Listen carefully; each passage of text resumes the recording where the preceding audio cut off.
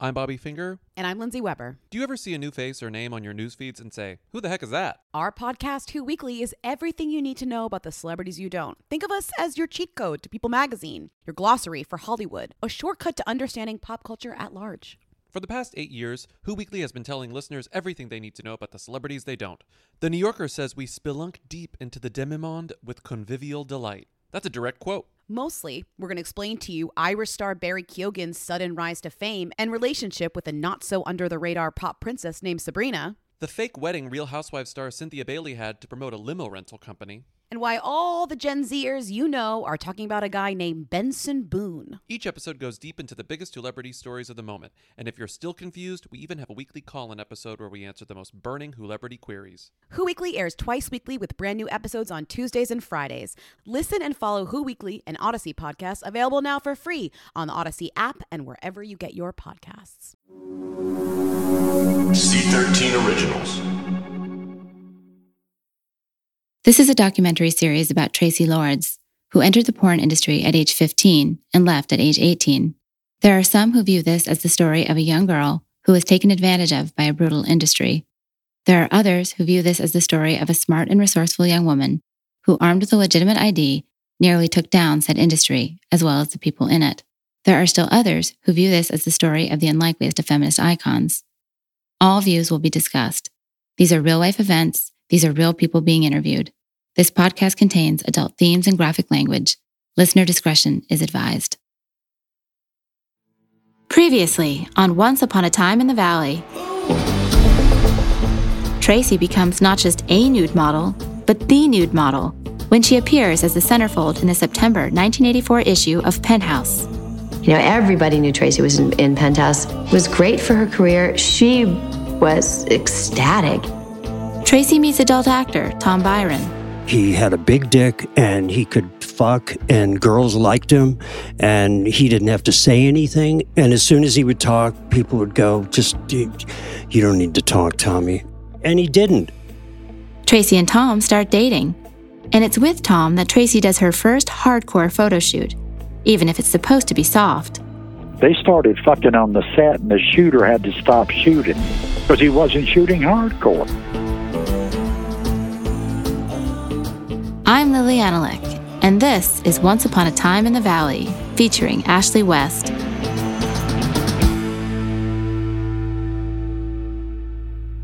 When we left Traci last episode, she was standing on the border of the porn world. She hadn't yet crossed that border, but she's about to.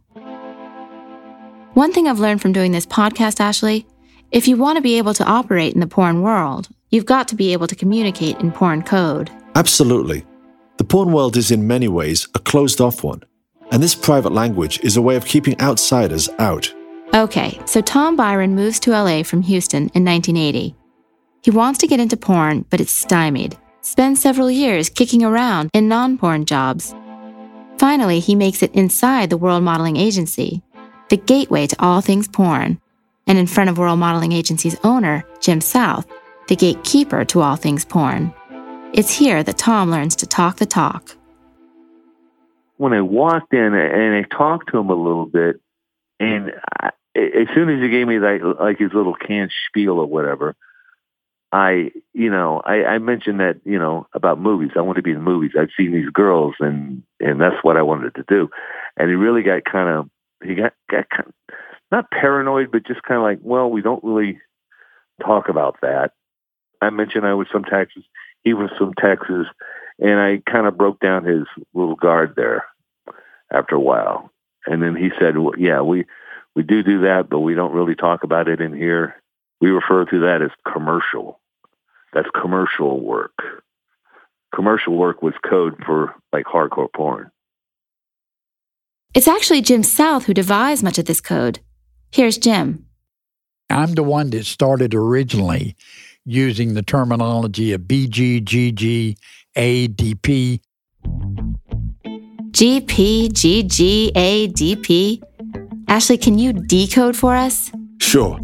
BG is a boy-girl, meaning a sex scene between a male performer and a female performer. GG is girl-girl, meaning a sex scene between two female performers. DP is double penetration, meaning a sex scene that involves the simultaneous penetration of one or more orifices of one performer by two other performers. And A, of course, is for anal. Jim again. The reason I came up with this is directors would come in, and you want to come in and say in front of a brand new girl, I need a girl to do anal tomorrow night, Jim. Can you do it? Oh, we wanted to protect the virgin ears of new talent. That's sweet. Also necessary. It was against the law to make adult movies in LA all the way up until 1988 and the landmark California versus Freeman case. Now, there were times when it was more against the law than others. The LAPD cracked down or loosened up, depending on who was in office. In 1984, the year Tracy entered the industry, Ronald Reagan had just begun his second term. He'd gotten elected in large part due to the support of the Christian right, which was in a state of alarm because VHS had made pornographic material so widespread and accessible. Reagan asked his Attorney General Edwin Meese to create a committee, known as the Meese Commission, to study the effects of sexually explicit material. Here's John H. Weston, a First Amendment attorney and former counsel for the Adult Film Association of America, on what exactly that commission was up to. Technological changes sounded the death knell of any possible attempt on the part of the either censors or folks who, for other reasons, were not comfortable with sexually oriented material.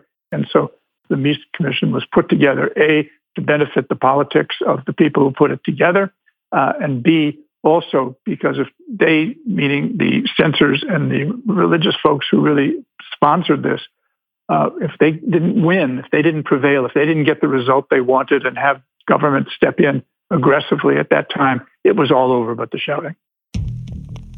So Tracy's coming into the industry at a time when the stakes are quite high, both for it and for the government. But Ashley, I still don't understand how porn's illegal. Like, on what grounds?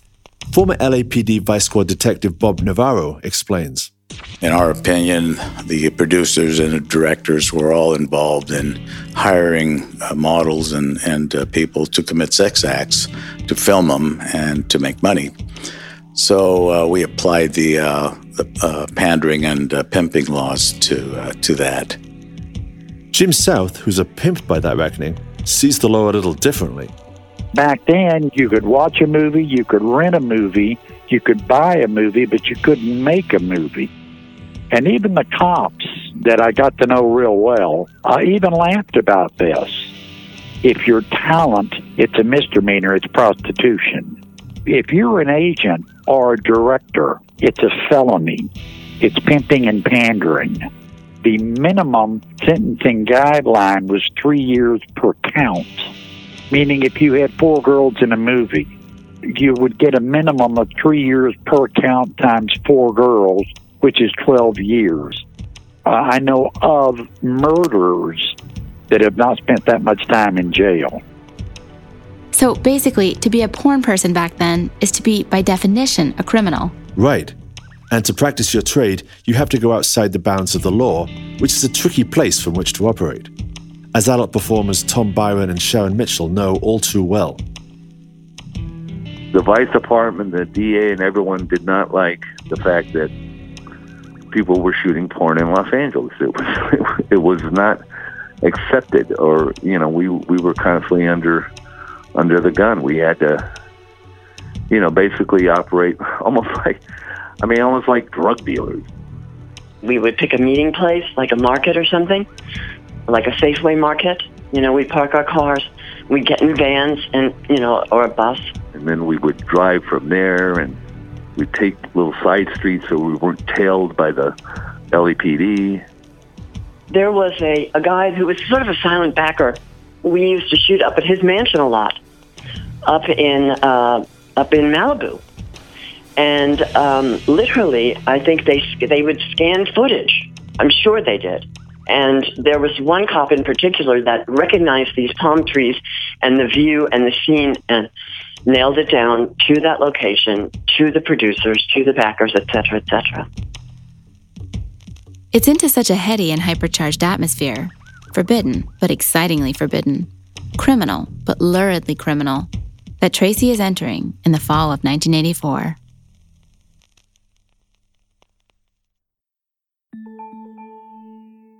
Hey mama, we see you, all the visible and invisible work you do for others and yourself. That's why this Mother's Day, the Meditation for Women podcast has a special free guided meditation just for you. Stay to listen to hundreds of guided meditations available for you. Some to help you sleep, start your day, release anxiety, and tune into your intuition. Listen to Meditation for Women on the free Odyssey app or wherever you get your podcasts.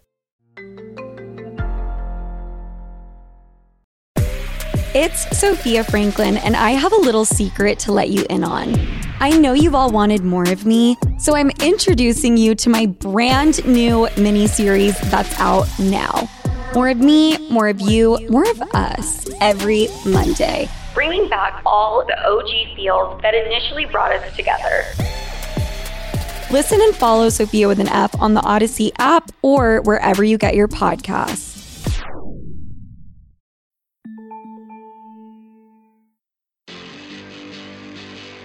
So it's October of 1984, mere weeks after Tracy's issue of Penthouse hit stands.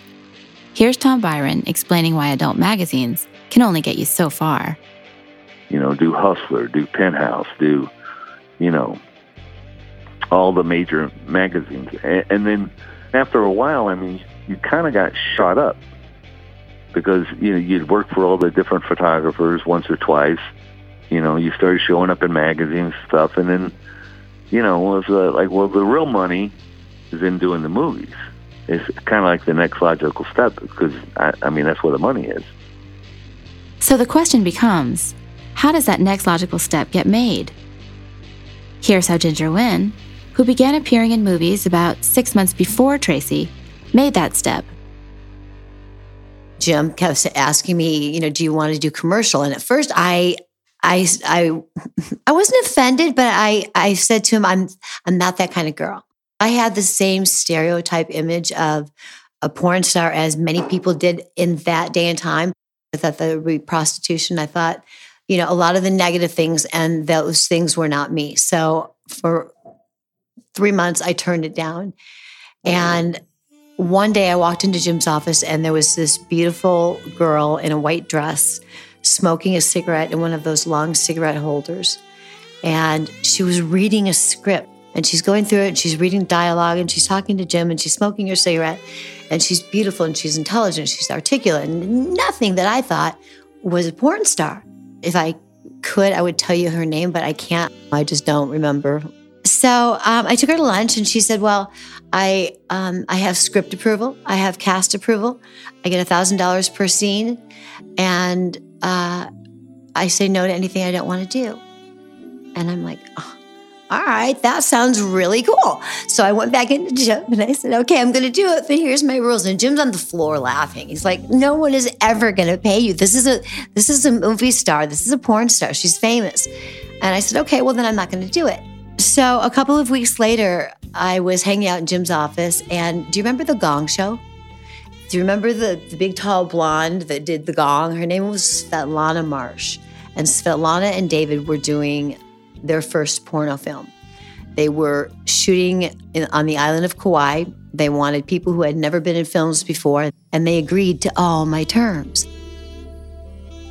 And here's how Christy Canyon, who began appearing in movies about 6 months after Tracy, made that step. But before Christy gets started, Ashley, can you explain to us what a loop is? Because we're going to need to know. Sure. Loops are single-reel porn movies, typically shot on 8mm, and lasting only 10 minutes or so. They've been around since the adult industry started, and they're called loops because they used to be projected in peep show booths in one continuous loop. Remarkably, they were still being made in the 1980s. Now, Christy. Jim's like, okay, well, now you're going to do a loop at the house in the hills. Turns out years later, who owned that? Billy Idol. He owned it years after. But anyway, so I show up thinking a loop must have been like another magazine shoot. And then I see like camera crews and the guys carrying the cables and the trucks. And I'm like thinking, oh, fuck. What did I get into? And of course, no one had a cell phone back then. So I used like the home phone there to call Jim South, which I still know his number by heart, 818, blah, blah, blah, blah, blah. And I'm like, Jim, why are there camera crews and this and that? And he's like, oh, it's a loop. I told you. That's why you're getting $500 instead of $400 or whatever. I go, oh, I didn't realize a loop was sex and on camera. Like, for some reason, it made a difference. I did do a few hardcore layouts where it was hardcore. It was for a magazine only. There was no filming camera around. It was all just photographs. And I was like, this is kind of fun. It's just the photographer and the guy and me. No big deal. So what if it's hardcore? But suddenly, like I was going now into the next dimension of the adult world and I was going to be on film. And he's like, but it's just a loop. You don't need dialogue. Now, I think there was even like a little, you don't want to get sued. I'm thinking, oh my God, I've saved $10,000. I don't want it to go out the window on a lawsuit, and I was like a little paranoid and oh my God. So I thought, okay, just do it. And I remember thinking, I was sick to my stomach with nerves. I mean, I was absolutely petrified. Yet I could have left. There was no one there holding me, but I chose to stay. So Ginger makes the transition with eyes wide open and in full control. Christy makes it dazed and blinking and in a panic. And yet both have the same first experience, a bad one. Christy's co-star is a triple threat, middle-aged, overweight, and hairy. I was, I think at the time, just thinking, where did I go wrong? How did I end up in a fucking porno film with this guy that I'm not even sure what his name is? He stole my fucking breakfast. This isn't what 18-year-olds strive to do if they even know about this. Like, who even really knew about porn in the 1980s? Regret comes fast. I remember I cried after just because I felt like an innocence had been taken from me. Like, there's almost no turning back now. Now it's on film. It's not just in a magazine. And for some reason at 18, and even now that made a difference to me. I think I may have gotten a little sold down the river, but it's okay because it all worked out. I love you, Jim South, but I didn't know that a loop was hardcore. Ginger doesn't catch a break with her co-star either. He's equally middle-aged and overweight, and maybe even hairier. And I'm like, oh, and I'd never seen hair like that. And I didn't know that men were like bears. I just had no fucking idea. And it just was disgusting. I told Michael Carpenter, the director, I didn't tell, I asked, I said I would prefer if we do most of this doggy so I don't have to look at him. Because I'm thinking if I don't look at him, I can pull this off. This is going to be the ultimate test for me. I remember looking at the camera and Michael going, lick your lips. And I'm Ginger makes it through the scene, but wishes she hadn't. Is ready to walk off the set, out of the industry, never to return. And then she decides to stick around for her second scene. This time her co-star is Tom Byron. He's like this young guy with this huge cock and he's so sweet and we're just so attracted to each other. And we're like, I'm sucking his dick before the camera's rolling. It's just wonderful. It's the way that porn is supposed to be, where you love what you're doing, you go in and you do it. Tom understands that he preserved a national treasure. She wanted to get out of the business. She was kind of like, oh, this is kind of disgusting. But then she worked with me and she had a good time. I had a good time. And she was like, wow, man, if there are guys like this in the business, then I guess it's not so bad. Right. So I'm actually responsible for her choosing to remain in porn. That's right. Yeah, America owes me a debt of gratitude. Same as Ginger, Christy wants out of porn as soon as she gets in. Tom turned Ginger around. Ginger will do likewise for Christy. It was a whole different energy. The set was more alive, and it was like Ginger Lynn, Peter North, probably Tom Byron. I just remember thinking, oh my God, they're all so young and cute. And I was talking to Ginger right away, who was adorable, this cute little, perky blonde, getting our makeup done and telling me where the douches were. And like, I didn't know what a douche was, like that kind of thing. She knew that I was new at this and she was very, very sister, I got to legally say stepsisterly. She knew I'd never been with a girl on film or off film. She was very, instruction. Oh, well, when I'm done with makeup, then you're going to sit here and we could go over our lines together and I'm going to be really good with you. That like very warm and very open. It was a 180. It changed my whole viewpoint on the business. Christy's viewpoint may have changed, but the world's hasn't. Here she is on the moment her family found out what she'd been up to. They found out right away. Someone told them because I was born and raised here in this valley. So when the first person found out, it was like wildfire. Like it was such common, just everybody knew. And it was so tawdry to do. I mean, in the 80s, it was so kind of considered dirty and underground to do porn. Like part of me was like, well, what did you expect me to do? You kicked me out at 17 and a half. Not that I have ill feelings and it all turned out, but I remember at the time thinking, what did you think was going to happen? You know, like I had to survive. The moment is every bit as devastating for Ginger. My parents found out that I was making adult films, and my grandparents, and it was a really big deal. They had completely cut me off, and I was going through a really, really bad time.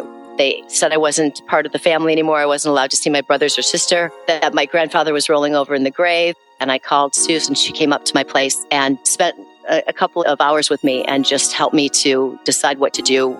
I spent the next 3 days writing a letter to my family. Suze was there for me to help write this letter. And my father passed away about 3 years ago in a motorcycle accident. And I got to go through all of his things. And one of the things I found was that letter. I have the original letter that I wrote to my father, letting them know who I really was and how they raised me, helped me to be the woman that I was proud of being. And if it weren't for Suze coming over and telling me, you need to get out of this funk, you need to get your shit together, you need to incorporate, you need to take this as a business or get out, you need to make a choice. Suze was there for me. So Ashley, it seems like what happens is that these performers, who are so young, are teenagers basically. I mean, Tracy's an even younger teenager, is an actual minor, but Christy and Ginger are only 18 and 19 when they start, are rejected by their real families for doing porn, and so the porn industry becomes their family. Absolutely. That's something that Paul Thomas Anderson really nailed in Boogie Nights. It's this familial bond that in some respects holds the industry together. Ginger gravitates to Suze Randall as a mother substitute. Christy does the same with Jim South as a father substitute. This in spite of her feeling that Jim has hoodwinked her a bit, got her on her first porn set under false pretenses. Here's Christy. He was my savior. And I remember one day, and it was around the holidays, and I didn't have family when I was 18, but I remember it was like a cold night, and it was late, like 7 o'clock, and it was dark outside, and it was just Jim South and I in his office. And I remember thinking, I love this man. And I tried to kiss him, and he backed up, and he said, oh no, I can't do that with you. And I thought, why? Everyone else does. But I remember thinking, like looking back, I think you had such integrity. He could have had his way with me. He could have, done anything to me, and I would have let him because that's how much I loved and appreciated him. I'm so struck by the words Christy uses to describe her first porn experience, the reaction of her family and friends. Unacceptable, dirty, underground. I think it's hard for someone living in 2020 to remember or realize just how taboo pornography was in 1984. Back then, you made a sex film and you were no longer part of civilized society. Right, and obviously Ginger and Christy felt the pain of exile. I'm not discounting that pain, but there's an upside to exile. If you're not in civilized society, you're in uncivilized society. Open territory. No borders, no fences, no laws, no rules, and no establishment. You play your cards right, you become the establishment. Think about it. Ginger and Christy and Tracy, early to mid-80s. These girls are the first video vixens in the history of the world, and video is blowing up porn in this major, major way, which means there's opportunity galore. And you get a sense of that opportunity when you hear Amber Lynn, the fourth big female porn star of the day, the fourth big video vixen, talk. Ginger has been one of the most famous women that has ever walked the face of the adult industry. Tracy Lords has been one of the most. I have been one of the most. Christy Cannon has been, all in different ways in our own unique way. My thing was, and I've always been this kind of person, oh my God, there's this new business and we're going to make boatloads of cash. And I think that's my natural Virgo personality. I've always been that way. It was about, oh, you make a movie here, you go over here, you go on tour and you do the bookstores, you get paid to do each one of those appearances, you go to the adult clubs, you dance in the adult clubs, you make money there, you do all these things. Well, we didn't have all that. When we first started making movies, it was illegal. We created all of those things, literally. We wanted to be glamorous and we wanted box covers. They said, if you want to have box covers, you have to sit separate days. Your movie is made on this day and your box cover is shot on that day. And we were like, well, we're going to get paid. So then with every movie we made, there was a negotiation for what it cost to put us on the box. We would go on the road and we would say, I want a limo. I want makeup, professional makeup. I don't want to look like my own makeup out of my teenage, lip gloss bag from high school. We were like the founding mothers of the entire industry. That is one rousing speech from Amber. Just hearing how she and Tracy and Ginger and Christy define the role of the modern porn star, how she looked, behaved, was treated, what she had coming and who was giving it to her. Even I feel pumped up.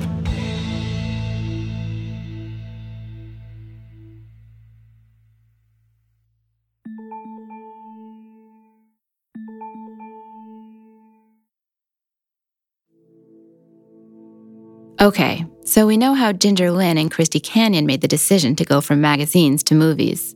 And we know from Tracy's memoir how she made the decision. She didn't. The decision was made for her. She was tricked, according to Underneath It All. Not kinda, sorta, maybe tricked, the way Christy was. Jim South perhaps using a linguistic sleight of hand, but flat out deceived. Tom Byron's response to Tracy's claim is a masterpiece of brevity. Bull fucking shit. He expands on it, slightly. Yeah, that's not what happened. No, we actually we're going out dating and stuff before the scene. This is a bit of a he said, she said situation, so let's make sure we know exactly what he and she are saying. Tracy is saying that she, then just a nude model, was on a porn set, loaded on vodka, and that Tom Byron, to her some random porn dude, hit on her. They started to have sex, the sex was filmed without her knowing it. Bam, she was a porn star. And I quote, "The stud of the moment, Tom Byron, walked in and started flirting with me. I was wasted by that point, and since then I've often wondered if he'd been sent to seduce me or if he just got lucky. All I can say is I never intended to be filmed having sex in that kitchen, and I only realized I was being filmed when it was nearly over." And Tom is saying that she was the aggressor. She came on to me, and I went like, wow, this fucking girl is gorgeous, and blah, blah, blah. All right, Ashley, so Tracy's got her first scene out of the way. She's crossed the border. She's now in the industry. Let's discuss her rise, her heat. My God, the terms in which she's talked about. It's as if she arrived from another planet, straddling a thunderbolt. Yeah, not for Tracy the usual route to stardom, quietly making a name for herself in small parts, working her way up. No, Tracy is an immediate sensation, and everyone but everyone sits up and takes notice. Here's Anne Boleyn. When Tracy came in, there was such a fury around her arrival in this new girl, and she was just knocking down fences everywhere she turned. And Tracy was earning. She was the highest paid actress in the industry. Here's Tom Byron. She was making, $1,000 a day, making, 20, 30,000, sometimes more, a month. And back in, the early 80s, that went a long way. Which jives with Jim South's memory. She made about $300,000 in less than a year. And Ashley, Jim would know, wouldn't he? No question. What Tracy was earning was quite literally Jim's business. As her agent, he received a commission for just about every adult film and magazine appearance she made. This is a far cry from what Tracy told Larry King on his talk show in 2003. She said she made $40,000 total, meaning $40,000 in the entire 2.5 to 3 year period she worked in the adult industry. And the number she gives in her memoir is even lower, $35,000. Part of the reason Tracy was such a high earner is that she was prolific. though she also told Larry King she only made 20 films in her entire porn career. This is simply and verifiably not true. Here's Paul Fishbein, founder of AVN, the trade magazine for the adult industry. She shot for everybody. I mean, she shot for everybody, and there were Tracy Lords films coming out, multiple every week, a bunch a month. Tracy's making a lot of noise in the industry. Tracy is also making a lot of noise in the industry.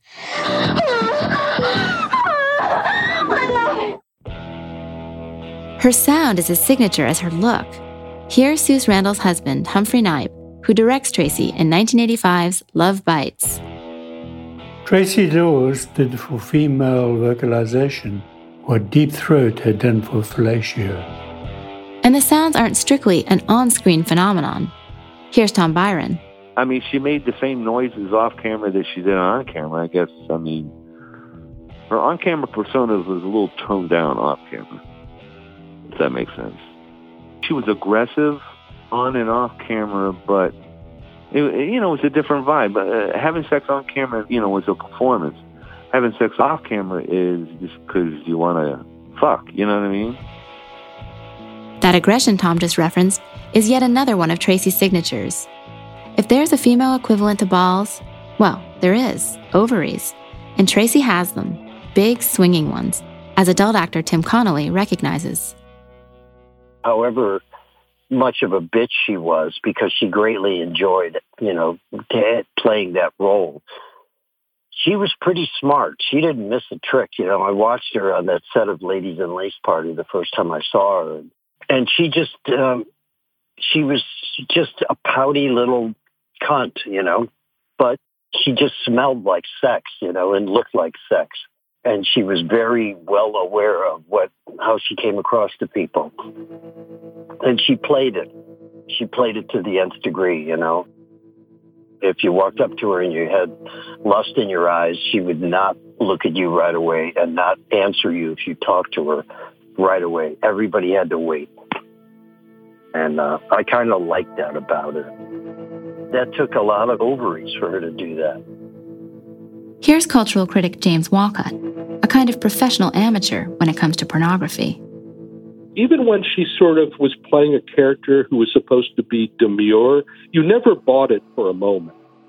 Everything about her was a kind of snarl, not just her lips, but her whole body was kind of pouty and sulky. You felt like these guys really wanted to dominate her, but no matter how much they tried, they couldn't do it. That she was stronger than all of them. Tim Connolly and James Walcott only watched Tracy in action. Billy Dee, one of the few black actors who appeared in mainstream adult movies at that time, was part of her action. I remember the first time working with Tracy. I'd been up, staying up all night, doing some stupid things back in those days. As soon as I came in to the shoot, I said, just come and get me when you're ready, because I'm going to go to bed. Just as I was dozing off, here comes this young, voluptuous, to say the least, woman bouncing on my bed going, "Hi, I'm Tracy Lords, and I'm very excited to work with you." And I say to her, "Yeah, okay, good. I look forward to working with you as well." And I just kind of slowly dozed off. And she goes, "Well, I want to tell you what I like." And basically she just said, "I like my hair pulled. I like my butt spanked. I like this pinch." So anyway, I'd heard about her and I just kind of laughed it off and let it go. So we're doing a scene and we're doggy. But I remember one specific thing that never leaves my mind. And you have to remember I'm part black. All right? And she's screaming, "Harder, harder, do this, slap my, do that." And then she just whipped her head around. She said, "Quit screwing me like a boy." And I said, "Like a boy?" And so anyway, I flipped her over, and my gosh, I'll tell you what, we went hard at it from them. She just always brought that little aggressiveness out, that little dominating spirit out of you. She's just a bandit. I love working with Tracy for that reason. Adult actor, writer, director Bill Margold remembers a sex scene between Tracy and Jamie Gillis. Now, Ashley, you're going to have to read this quote since Bill is no longer with us. Not a problem. Okay, this is Bill Margold speaking. Jamie's having sex with her in Wild Things. When they yell cut, she continues to say something to Jamie that is way beyond her precocious years into his ear, which even surprised Jamie, the most hedonistic person of all time. Jamie Gillis is also no longer with us, but we know what the something is that Tracy whispered in his ear because Jamie wrote a memoir called Naked in Public. It's unpublished, only we have access to it because who did Jamie make his literary executor? That's right, our very own Ashley West. Ashley, will you read what Jamie wrote about Tracy? Sure. Jamie wrote, "Later, when her true age was revealed, Tracy came to be seen as an abused innocent, preyed upon by the dirty old men of the porn industry. Who knows? There might be some truth to that. But I can tell you that my personal experience with the dear child included a brief moment when the camera was turned off. We were having a good time, did not disengage, and the dear little snot whispered in my ear, 'That's a good boy. Fuck your mommy.'" It isn't just the men who noticed Tracy's need to dominate. Here's Christy Canyon. I don't know how she knew. I don't know. She was in control. She knew what she wanted. There was no delay. There was no oh, should I go this way? She knew what she was doing for a 16-year-old. She was amazing and fun. Like once we got into the sex, she was fun with it. She was sexy with it. She gave 100%. She wasn't like, okay, I'm done. Once the sex started, she was there till it was done. She was always kind of, what I'd look back and call the dom with it. And I was fine. I was a total sub. She just owned those sets. I'll never forget, in 1985, she said to me, "Christy, don't ever let them use you. Don't ever be a fuck doll." Don't ever be a fuck doll. Words to live by. And maybe a new feminist anthem. Next time on Once Upon a Time in the Valley. We had a conversation on the set of Talk Dirty to Me Part 3. We spent a lot of time on the set just kind of talking and stuff, and she had been like, one day I'm going to be working for Paramount and none of this is going to matter. Words to that effect. Didn't think anything about it. I was just like, whatever. See, these are all the things that I thought about once the story broke. Oh, that was a clue. Oh, that was a clue. Oh, that was a clue.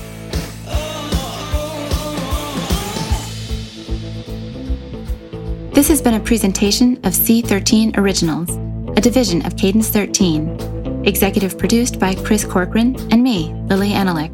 Directed by Zach Levitt. Created and written by me. Produced by Ashley West. Edited and mastered by Chris Basil, Bill Schultz, Perry Crowell, and Ian Mott. Theme music and original score by Joel Goodman. Production engineering and coordination by Sean Cherry and Terrence Malangone. Field recording by Rich Berner. Artwork, marketing, and PR by Kurt Courtney, Josephina Francis, and Hilary Schuff. Once Upon a Time in the Valley is hosted by me and Ashley West. Thanks for listening.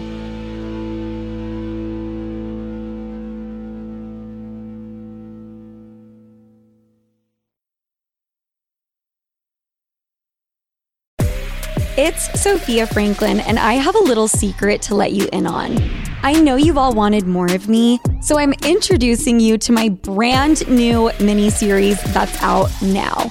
More of me, more of you, more of us every Monday. Bringing back all the OG feels that initially brought us together. Listen and follow Sophia with an F on the Odyssey app or wherever you get your podcasts.